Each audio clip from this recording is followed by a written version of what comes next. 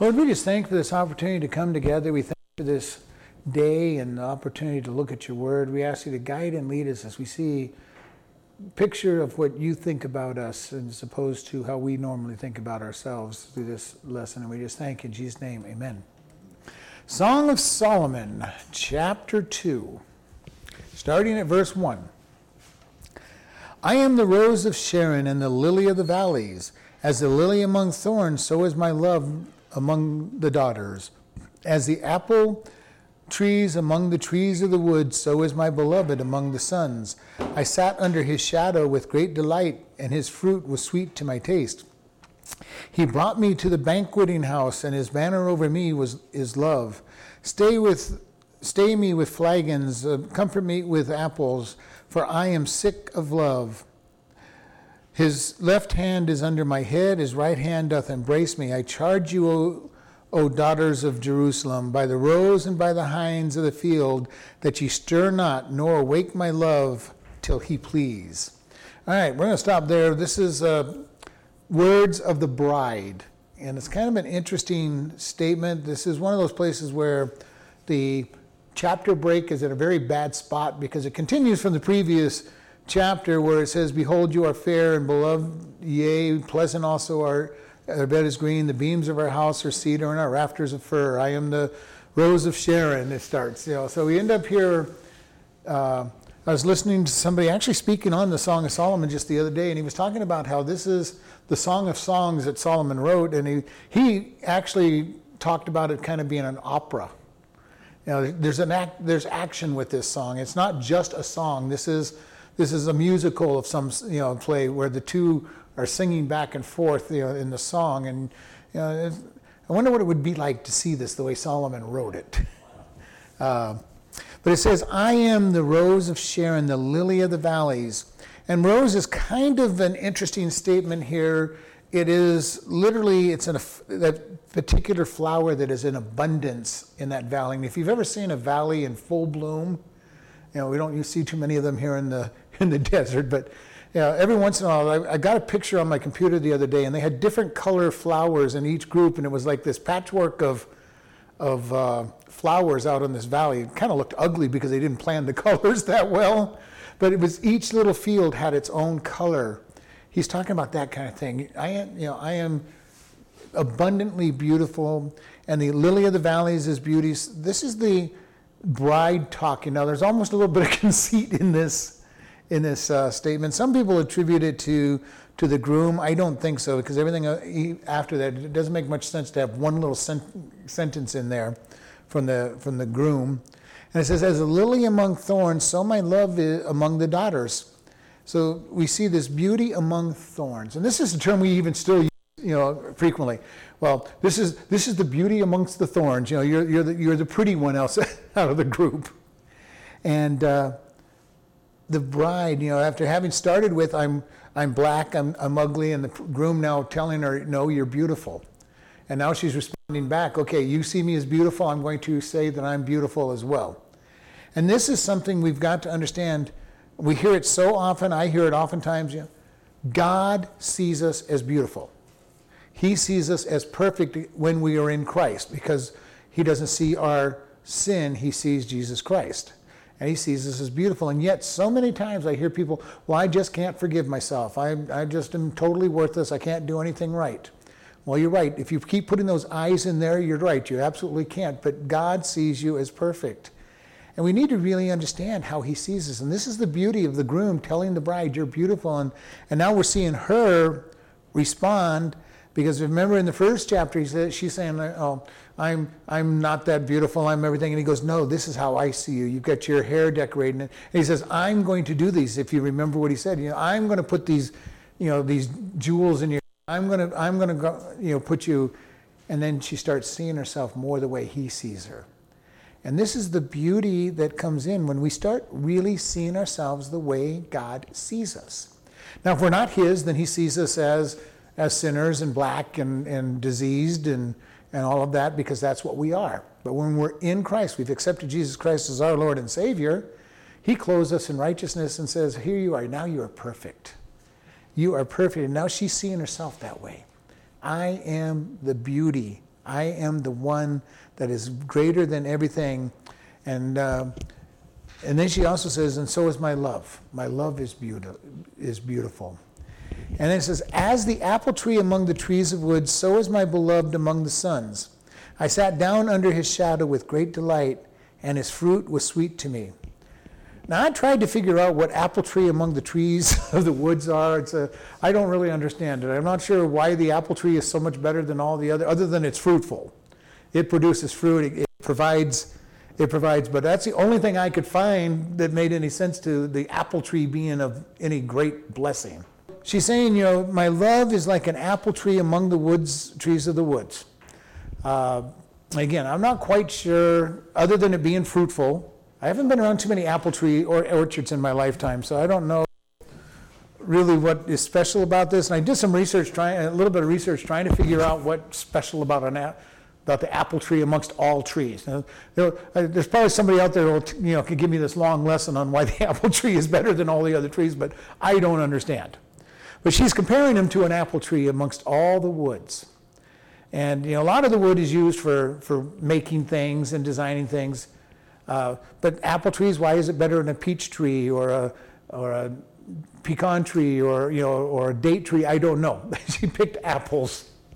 And I'm not sure. There's got to be something special about it. If anybody finds it, I'd like to know, because I couldn't find it. I couldn't find out what it was. But, other than it's fruitful. But again, why would any other fruit tree be there? But he says, I sat under his shadow with great delight, and his fruit was sweet to my taste.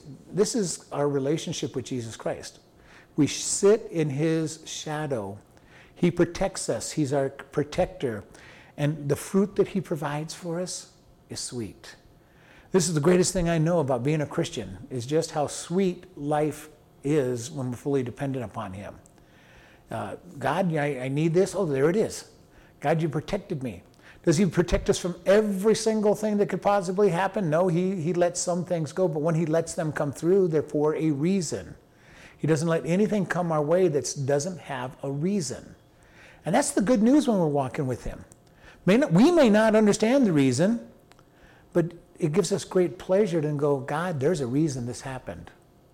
And you're going to use it for good, and I'm just going to accept that. And the more we're able to sit back and accept that there's a reason and that he knows what's going on, it gets sweet. I can't imagine how the non-Christians live and make it through half the trouble they go through without the peace of God being in their heart and the understanding that there's going to be good. But with us as Christians, we should be able to just sit back and say, God, seems pretty bad, but you've got a reason. And that's how I get through most of anything that comes my way. God, don't know the reason. Even when I mess up, I go, okay, wow, I really messed that up. And God still shows me the reasons that it came through a lot of times. And I go, wow, all right. Get ready for the next time you test me on this, because it's going to come again. And it's usually after you finally pass the test somewhere down the road, you kind of look back and go, oh, failed. Finally, I got it right. But he says, I sit under his shadow, the shadow of the cross, the shadow of his protection. And he is sweet. His fruit is sweet.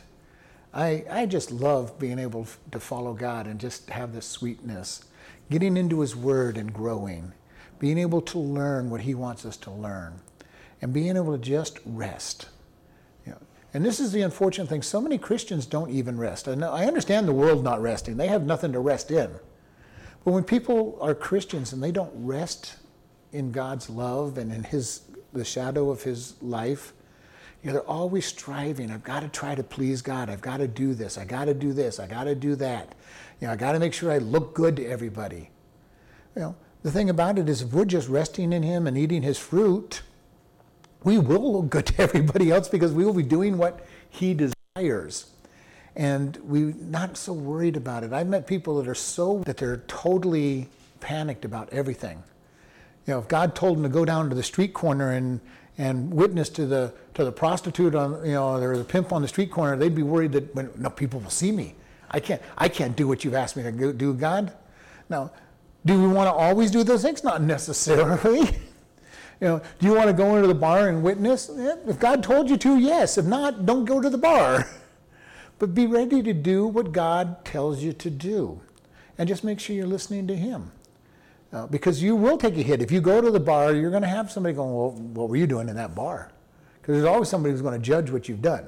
And they're not going to believe you when you tell them. And they're not going to believe that God told me to be there. I feel sorry for Hosea being told to marry a prostitute. I can imagine that conversation with mom and dad. Mom and dad, God told me to go marry the... Have you lost your mind, son? And all the other guys. You're supposed to be a prophet? How could you dare do something of that nature? I can't imagine the conversations that people had with him. It doesn't record them, but I can understand how mom and dad reacted to that decision. He wasn't looking to change her. God told him to do it, and he did it, and he had to pay the price for it. Now, are most people told to do that? No. But God told him to. And, we look at this. Do we rest? Are we really being blessed by God by just resting? Faith, rest. It's talked about in Hebrews that we are just to rest in him. This is what I talk about so often. We come to Christ. He fills us. He clothes us. He changes us. He crucifies our flesh, and he changes us from the inside out. He changes us. And that's when it's real. It's not me with a whip and a chair trying to put my flesh into submission, because it eventually will come back out like a roaring lion and say, you had me caged for too long. I'm ready to come out, and I'm going to be victorious. And God is saying, rest. Just let God be God. And one of the greatest things, we joke in seminary, that the one thing we learn in seminary, that there's one God and we're not him. And it really is true. The more we learn that we're not God, the easier our life gets. Most people get upset because they didn't get their way. I'm God, and I'm really important, and you didn't give me my way. You didn't do what I wanted you to do. And we get upset with people instead of being a servant and just, okay, God, whatever you want. Being a servant is looking to the future, not to now.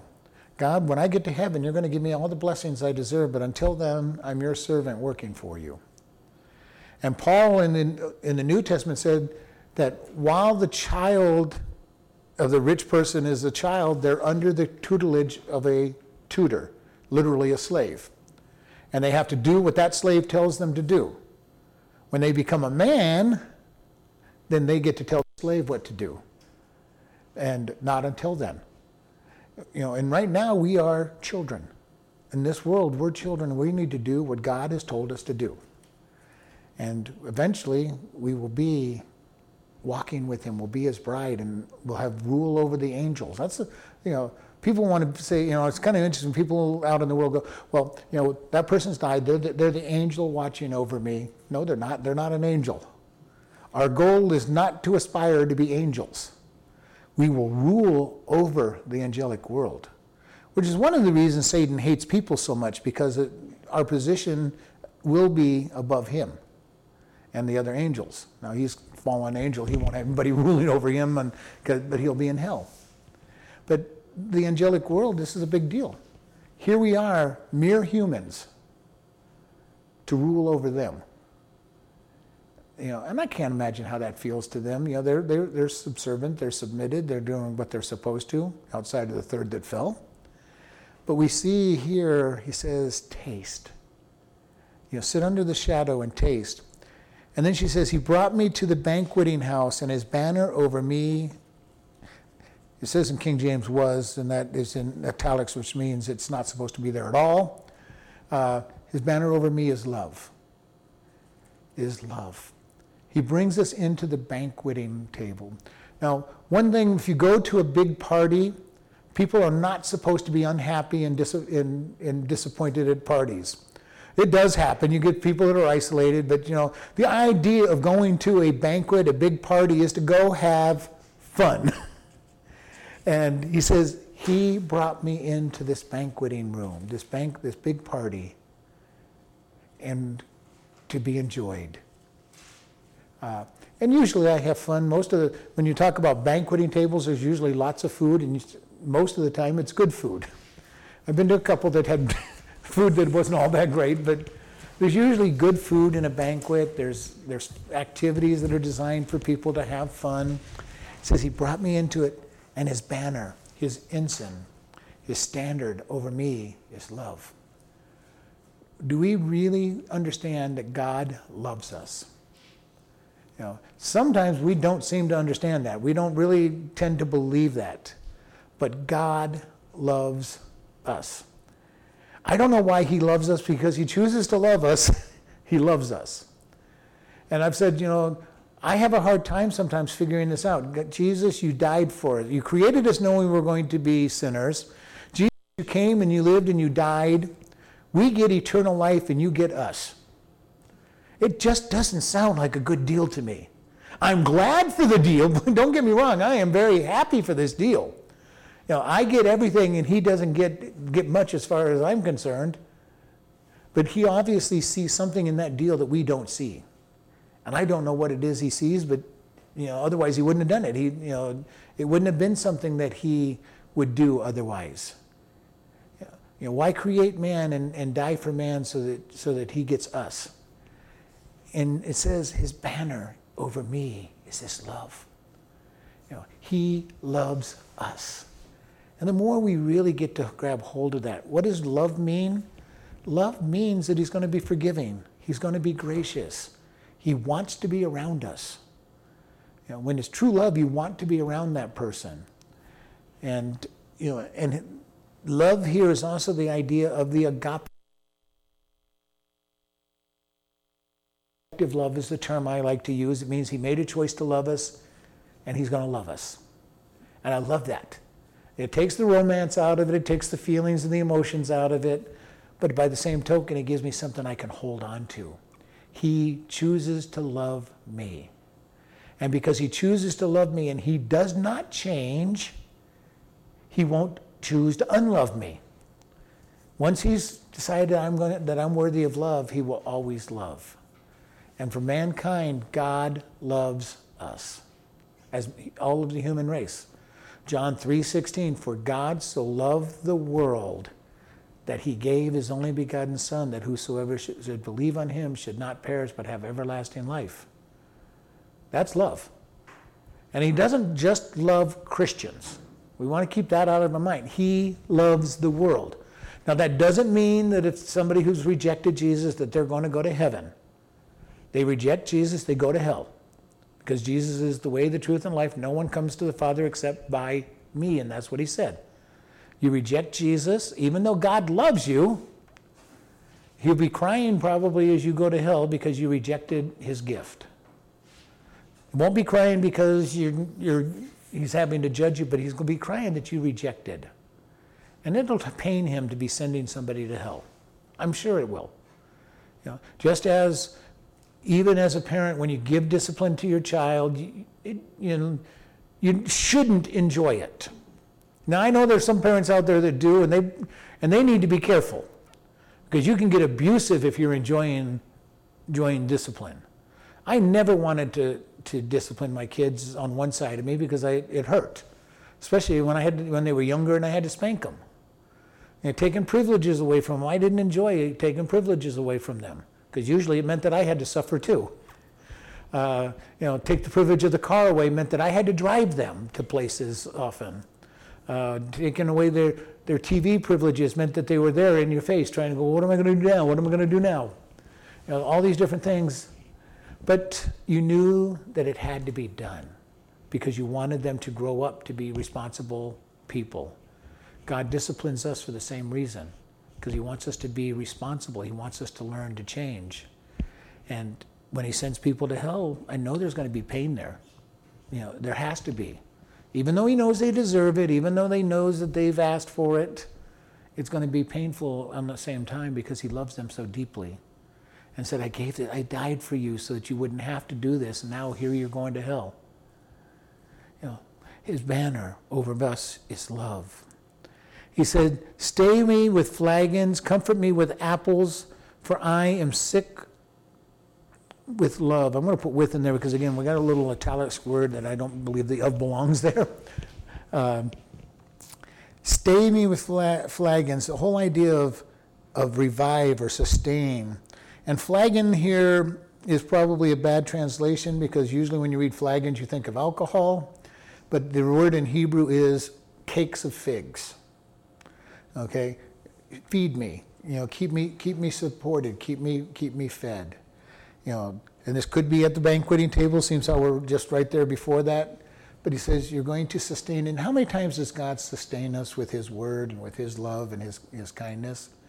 You're feeling down and all of a sudden you start bringing God into your situation. You find God lifting you up.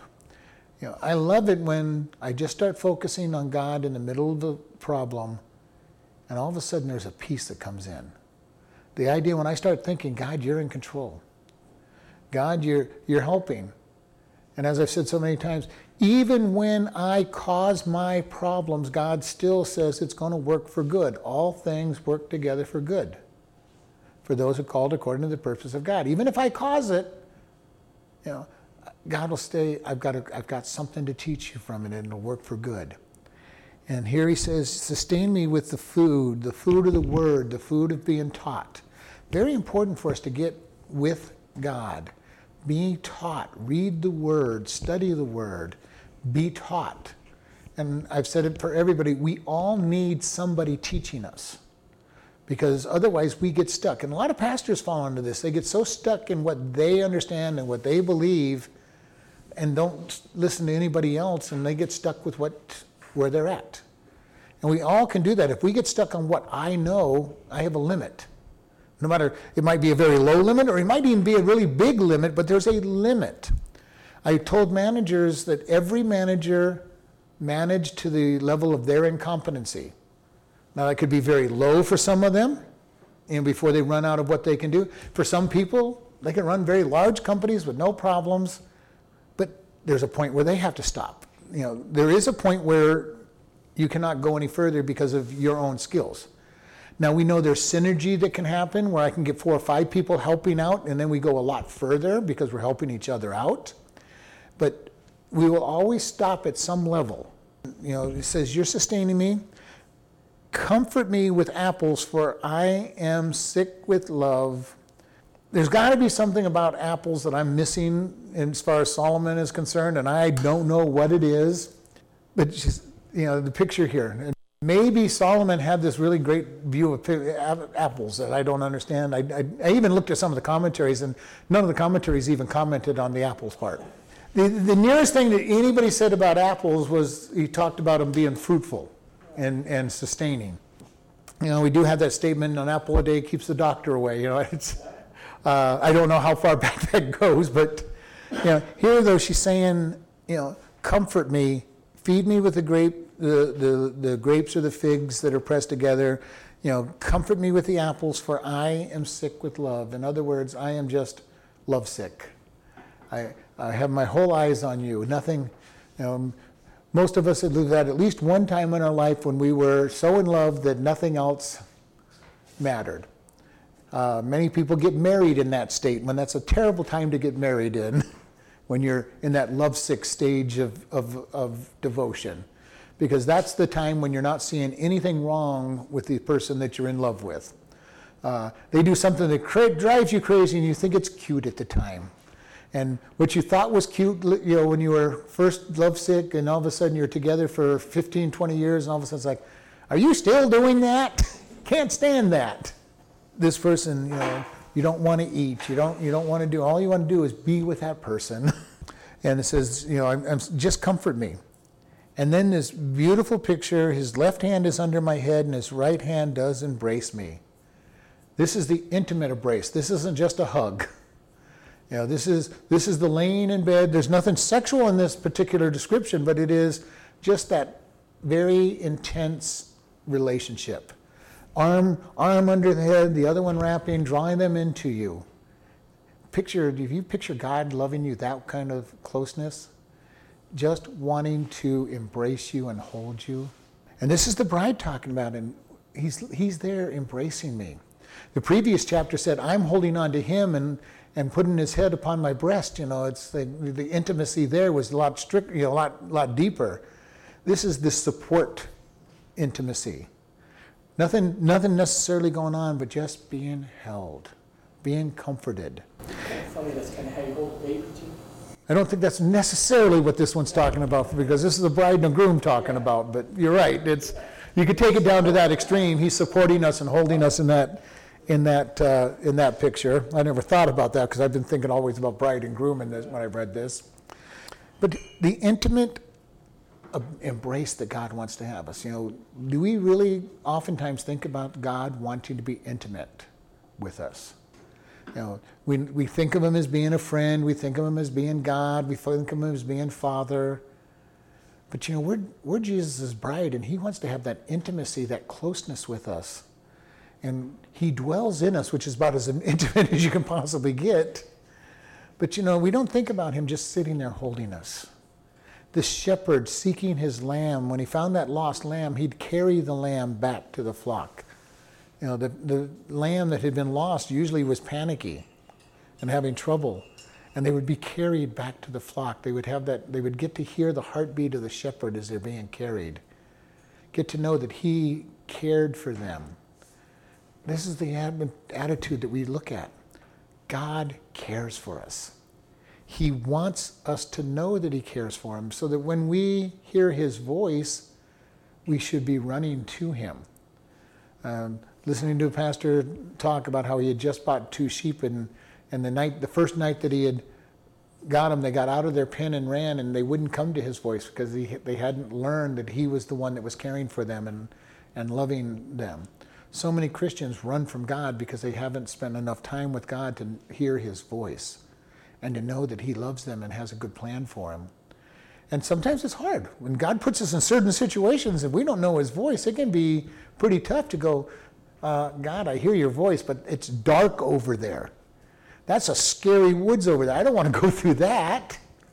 And that's in Psalm 23. Yea, though I go through the valley of the shadow of death, I will fear no evil, for you are with me.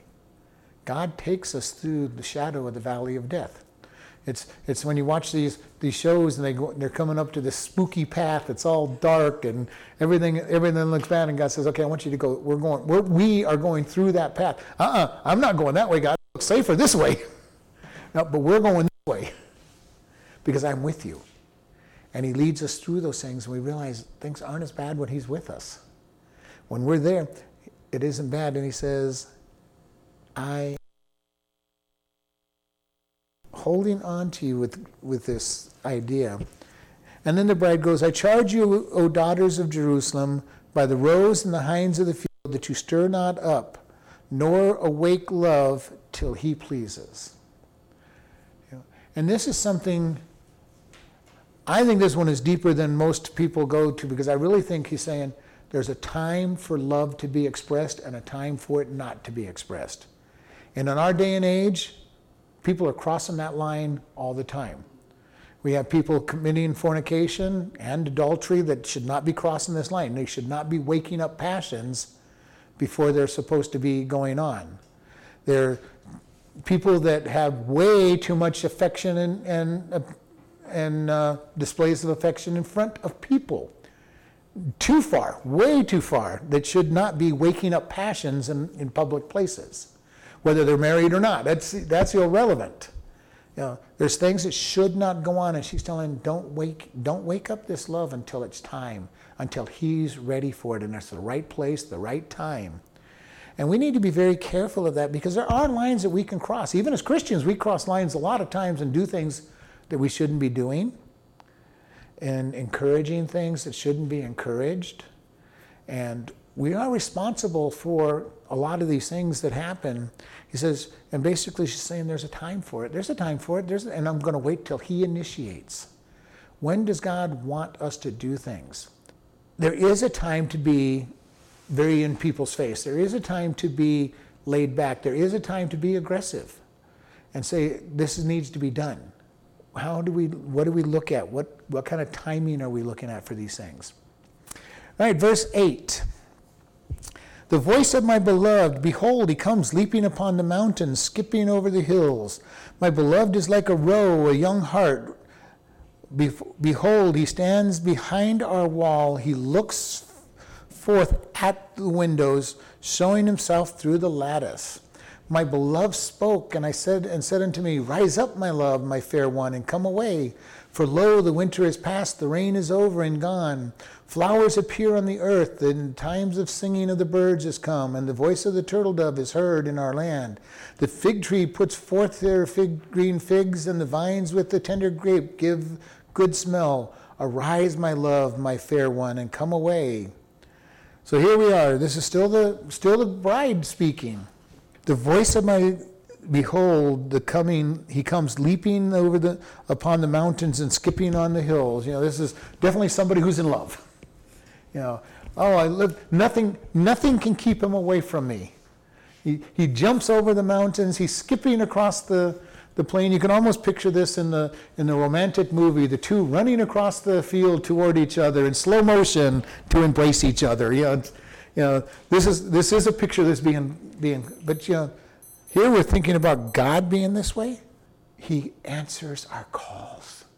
He answers our needs, and he will be there. Nothing will get in his way. Nothing will stop him. And this is easily said about the omnipotent God who's all powerful. Nothing will get in his way of helping us. But how many times do we live as if he's not all powerful? Well, God, I'm in so much a big problem, I'll go solve it myself. Because God, somehow you're not capable or you don't care. And here this person is just so in love. Hey, here he comes. Look at this. He's jumping from mountain to mountain. He's skipping over the plains. My beloved is like a roe or a young hart. Behold, he stands behind our wall. He looks forth at the window, showing himself through the lattice. He is like a gazelle or a young deer.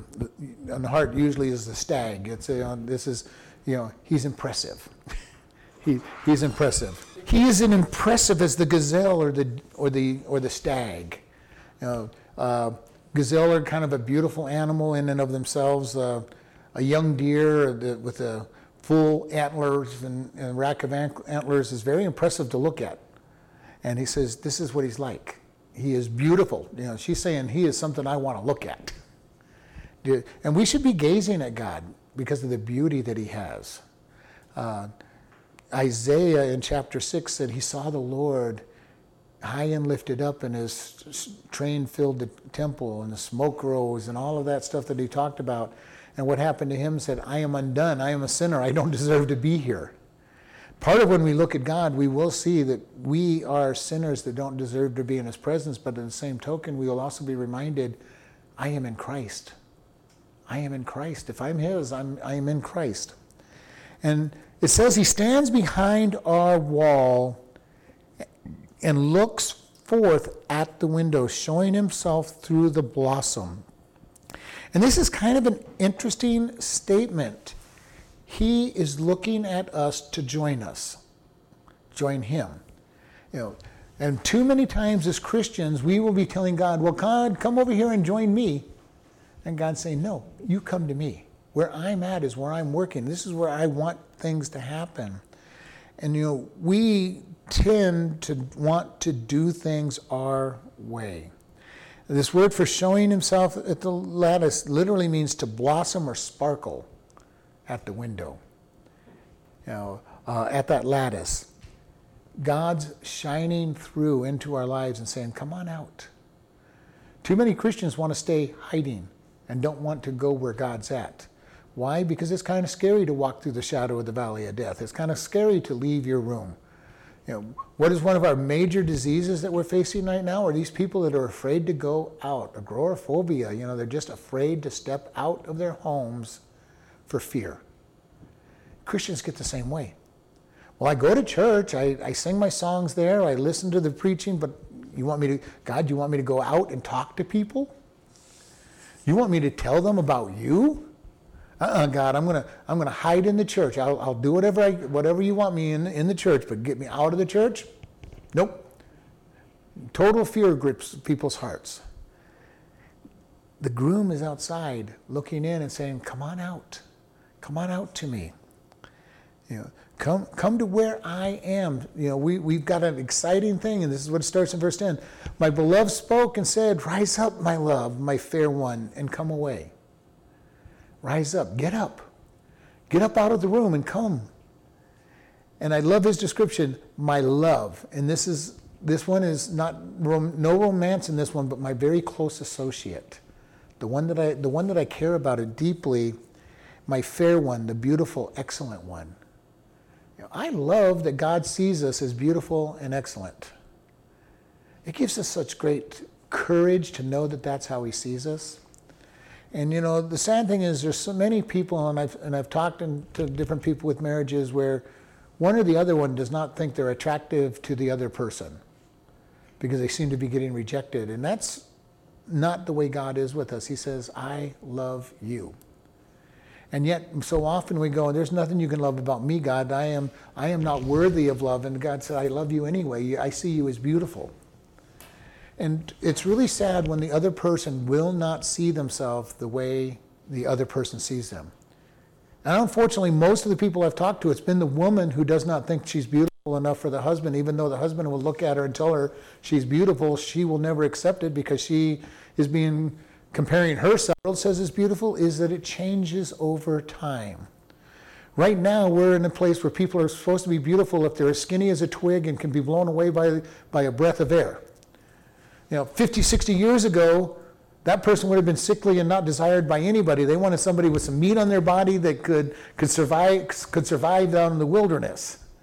Pack that wood, carry that wood, be able to survive when things get tough. Beauty's definition changes all the time. We need to accept that whoever we are wanting to consider us beautiful accepts us as beautiful. God accepts us as beautiful, and we can't be going to him and saying, God, I know you think I'm beautiful, but you're going to argue with God who says we're beautiful? But he says, rise up, my love, my fair one, and come away. He's calling her. We had this don't wake up love until it's time, and now he's calling her and saying, let's go. It's time to go. And we're going to find out she doesn't get up. And then she has to go find him. Because she didn't respond when he was there and ready. And so he's calling her, and our need and our desire when God calls us, get up and follow. Because he's not going to wait forever for us to get up and follow. He's going to go do what he wants, and he'll take the next best person to get it done. If you don't want to get up and do your job, he'll go, okay, we'll find somebody who will. Later on, he'll call you again and see if you're ready to get up and follow him that time, but each time will be for a different reason. But God's plan is not thwarted. If you don't want to do it and you are called, well, God says, fine, you're my first choice, now we'll go to second. Then we'll go to third, we'll go to fourth. Somebody eventually will answer the call. Now, we as humans would just give up, but God does not. And you might be the second or third one, that God's calling, but step out and follow. It says, for lo, the winter is past, the rain is over and gone. The flowers appear on the earth, the time of singing of birds has come, the voice of the turtle dove is heard in our land. It says, the problems are past. There's going to be a time for us when the winter is past, the rains are over, and it's the flowers and birds are singing. It'll be when we go to heaven for the rapture and the marriage supper of the Lamb, but there's coming a time when all the problems will be past. And then we get to rule with him for eternity. With nothing but flowers and birds and singing. This is poetic, but it'll be just that idea. Everything's perfect. Now, there are people who don't think that birds singing and flowers are perfect, but God will make whatever's perfect for them. Yeah, and the voice of the turtle is in our land. Never heard a turtle. I've never heard a turtle, and that's why when I looked it up in the Hebrew, it says turtle dove, which is what I expected it to say. Because I was wondering, when I first read that, the first time I read that recently, I'm going, okay, what's a turtle say? I've never heard a turtle say anything. That's Jackie. She's got turtle. Well, she's got tortoises. It may be that for poetic reasons they use turtle. Okay, because just as oftentimes when we sing songs, we shorten the words out and leave out vowels and stuff because there's only one note there. This could be why there's only the word turtle there, but in Hebrew it says turtle dove, or even dove. But in the King James they wrote turtle, and I don't know why. And in mine it's italicized the verb, so it should just say the time of the singing is come. But it's just repetitive. One thing about, we've talked about this, Jewish poetry is almost always put in couples of thoughts. So you have the bird singing, the turtle dove singing. You have, come forth my beautiful one, my lovely one. You see this pattern in it. Their poetry, in the Hebrew poetry, we've talked about this a long time ago, but we'll cover it again, did parallel thoughts or it did opposite thoughts. One or the other, and I should probably cover that when we started this book because it is poetry and we have done poetry for a while. They did not get into rhyming schemes or sets of numbers and lines and verses and stuff. They did thoughts. And their other form of poetry is in like Psalm 119. It's an acrostic. The first 8 verses in that chapter all start with the same letter in Hebrew. The second set all started with the next letter in Hebrew. And that one is found frequently. Now, we don't see it in English, okay, because we don't have the same words, so our words don't always follow that pattern, A, B, like theirs do. So you have to kind of just study it and realize you're reading a poem that we may not realize. But that's why they singing birds, turtle doves. We see this a lot in this section that that's why she compares them to a gazelle and then a deer, and there's always this coupling together of the words because that is their style of poetry. And we're in a book that's going to use a lot of similar statements. In Proverbs, he does a lot of here's the good, here's the bad, here's the good, here's the bad. That's their poetry. They're opposite words, opposite thoughts. Little sidebar grammar that is kind of to look for.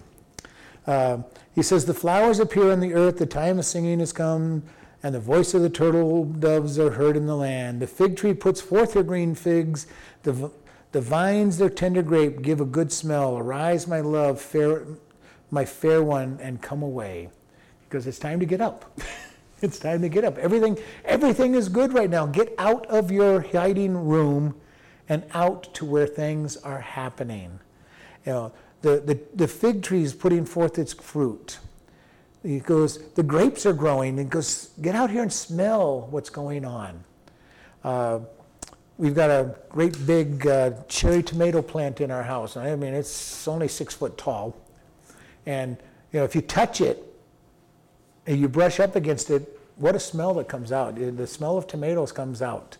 And this is the way most plants are, but you get out there and touch them, and all of a sudden, the aromas come out. He says, come out here, smell what's going on. In Hebrew, in Psalms, we're told, come and taste, see that God is good. He invites us, he comes, come and taste, see that I am good. When we sit back and do nothing, we're only observers trying to watch what's going on. We really don't understand what's really good. And there's so many people that just sit in a church watching. Let me watch and see what's going on. No, you get in there and get involved and taste and see. Find out what God's doing and get your life changed and see how he really, truly wants to bless us. And it's an amazing thing is each point when we step out, God rewards that stepping out of faith and says, oh, wow, here we go. The world may not take it so good. The world may not like it. But God says, come and see, taste. Oh, everyone that thirsteth, come ye by the well and drink, as they're told in Isaiah. Come and purchase. You who have no money, come and purchase food and drink from God. Because God's purchase is cheap. He gives it to us.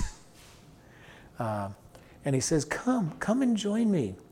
And then he goes at the very end of 13, is arise, my love, my fair one, and come away. Again, his picture of my love, the one that I'm in close association with and the one that I think is beautiful. He keeps repeating, you are beautiful, come. Come with me.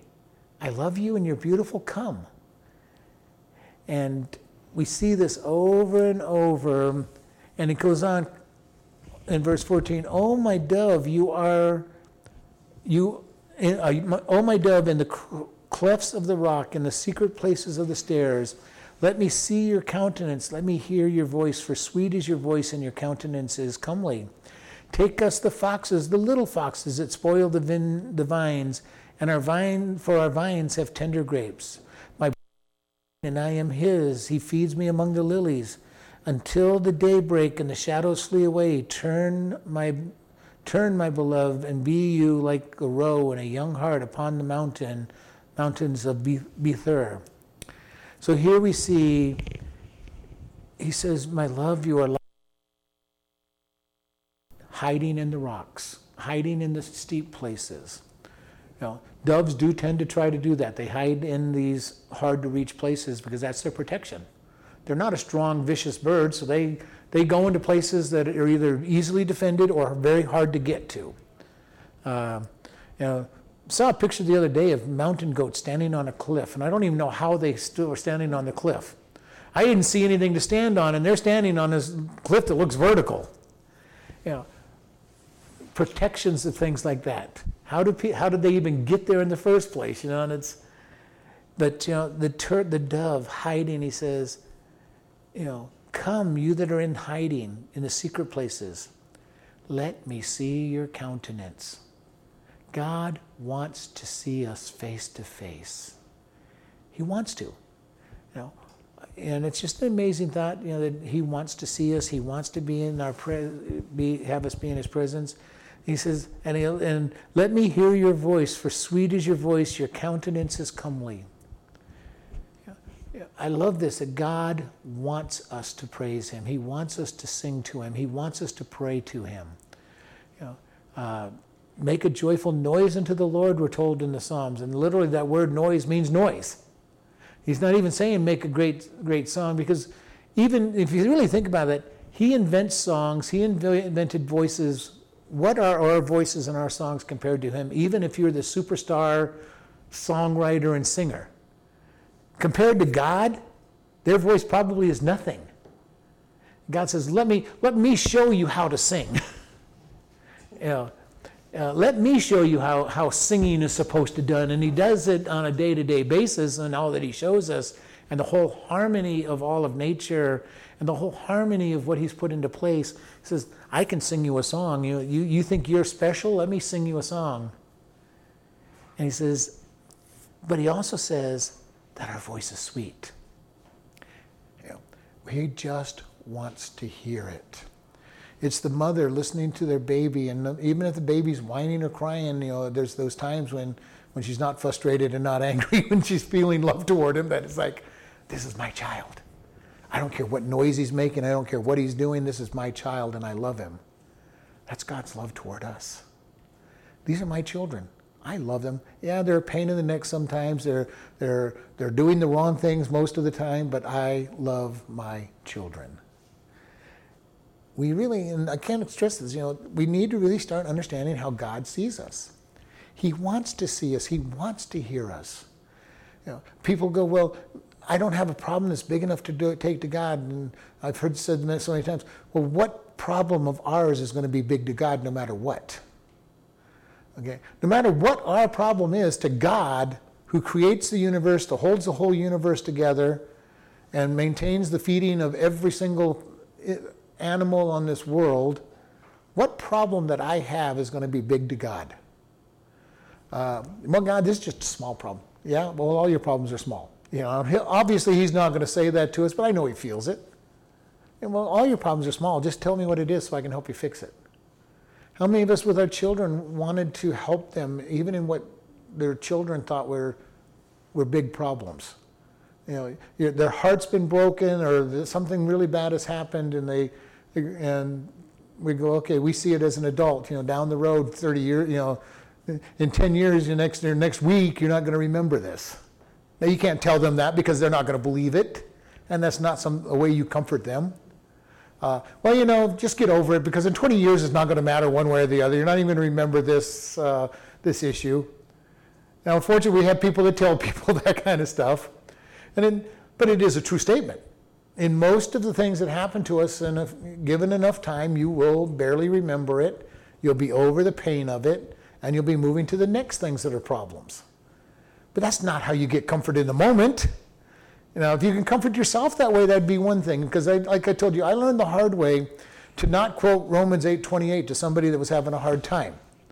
They just about ripped my head off. And I go, okay, you don't believe it, then you're not going to believe it when you're in the middle of trials. We have to know what we believe before we get there. And we have to make decisions that we're going to trust God before we get there. We have to know what the limits are, how close we're going to come to a sin before we get into that sin. As I would tell teenagers, the time to decide what you're going to do in the back seat of the car is not when you're in the back seat of the car. Because if that's when you're going to make your decision, you're in trouble. You are going to make all the wrong decisions when you're in your the passions and the heat, and you're going to go a lot further than you ever meant to go. You make your decision not to get into the back seat of the car in the first place. And that's exactly where we're headed to on verse 15. Take the foxes, the little foxes that spoil the vineyards. Our vines have tender grapes. And here he's telling you, watch the little things that destroy a relationship. And it is so easy to get an attraction for somebody or something and be pulled away from your attraction for the one that you're supposed to be in love with for life.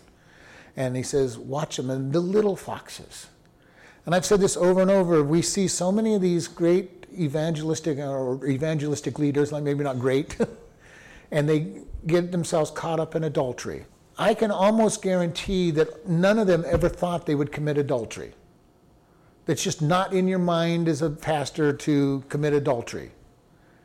But they didn't watch the little foxes.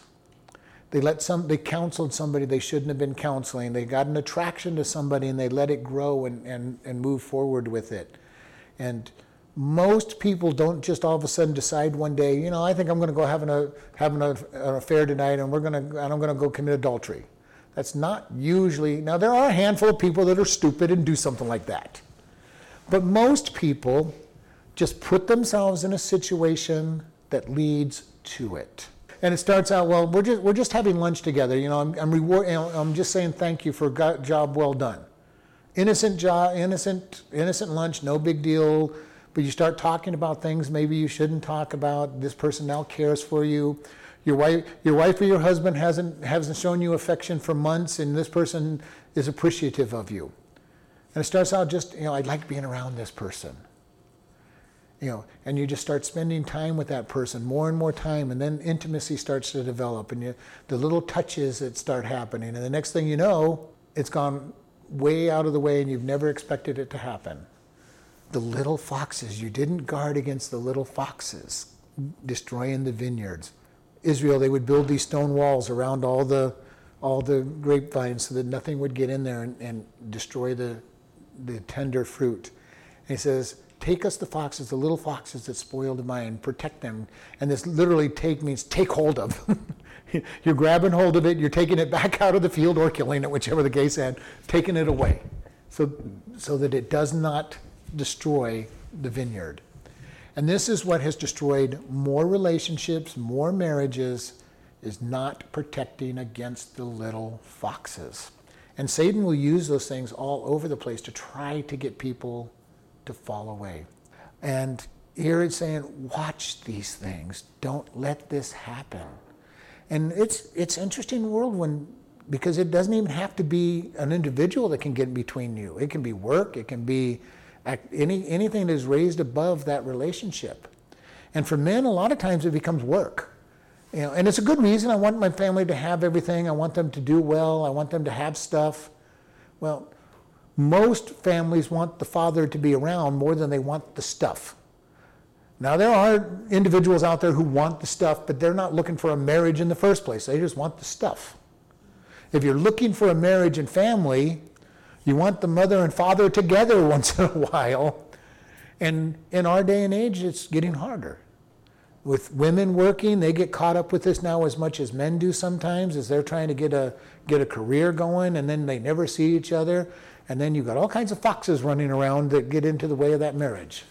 And those kind of marriages almost inevitably will end up with adultery at the end or divorce because they're so busy chasing things other than each other. We actually are going to stop here because the groom has stopped talking and we're going to go back to the bride, which goes into the next chapter. So we're going to stop at this point and catch up with the groom starting next week.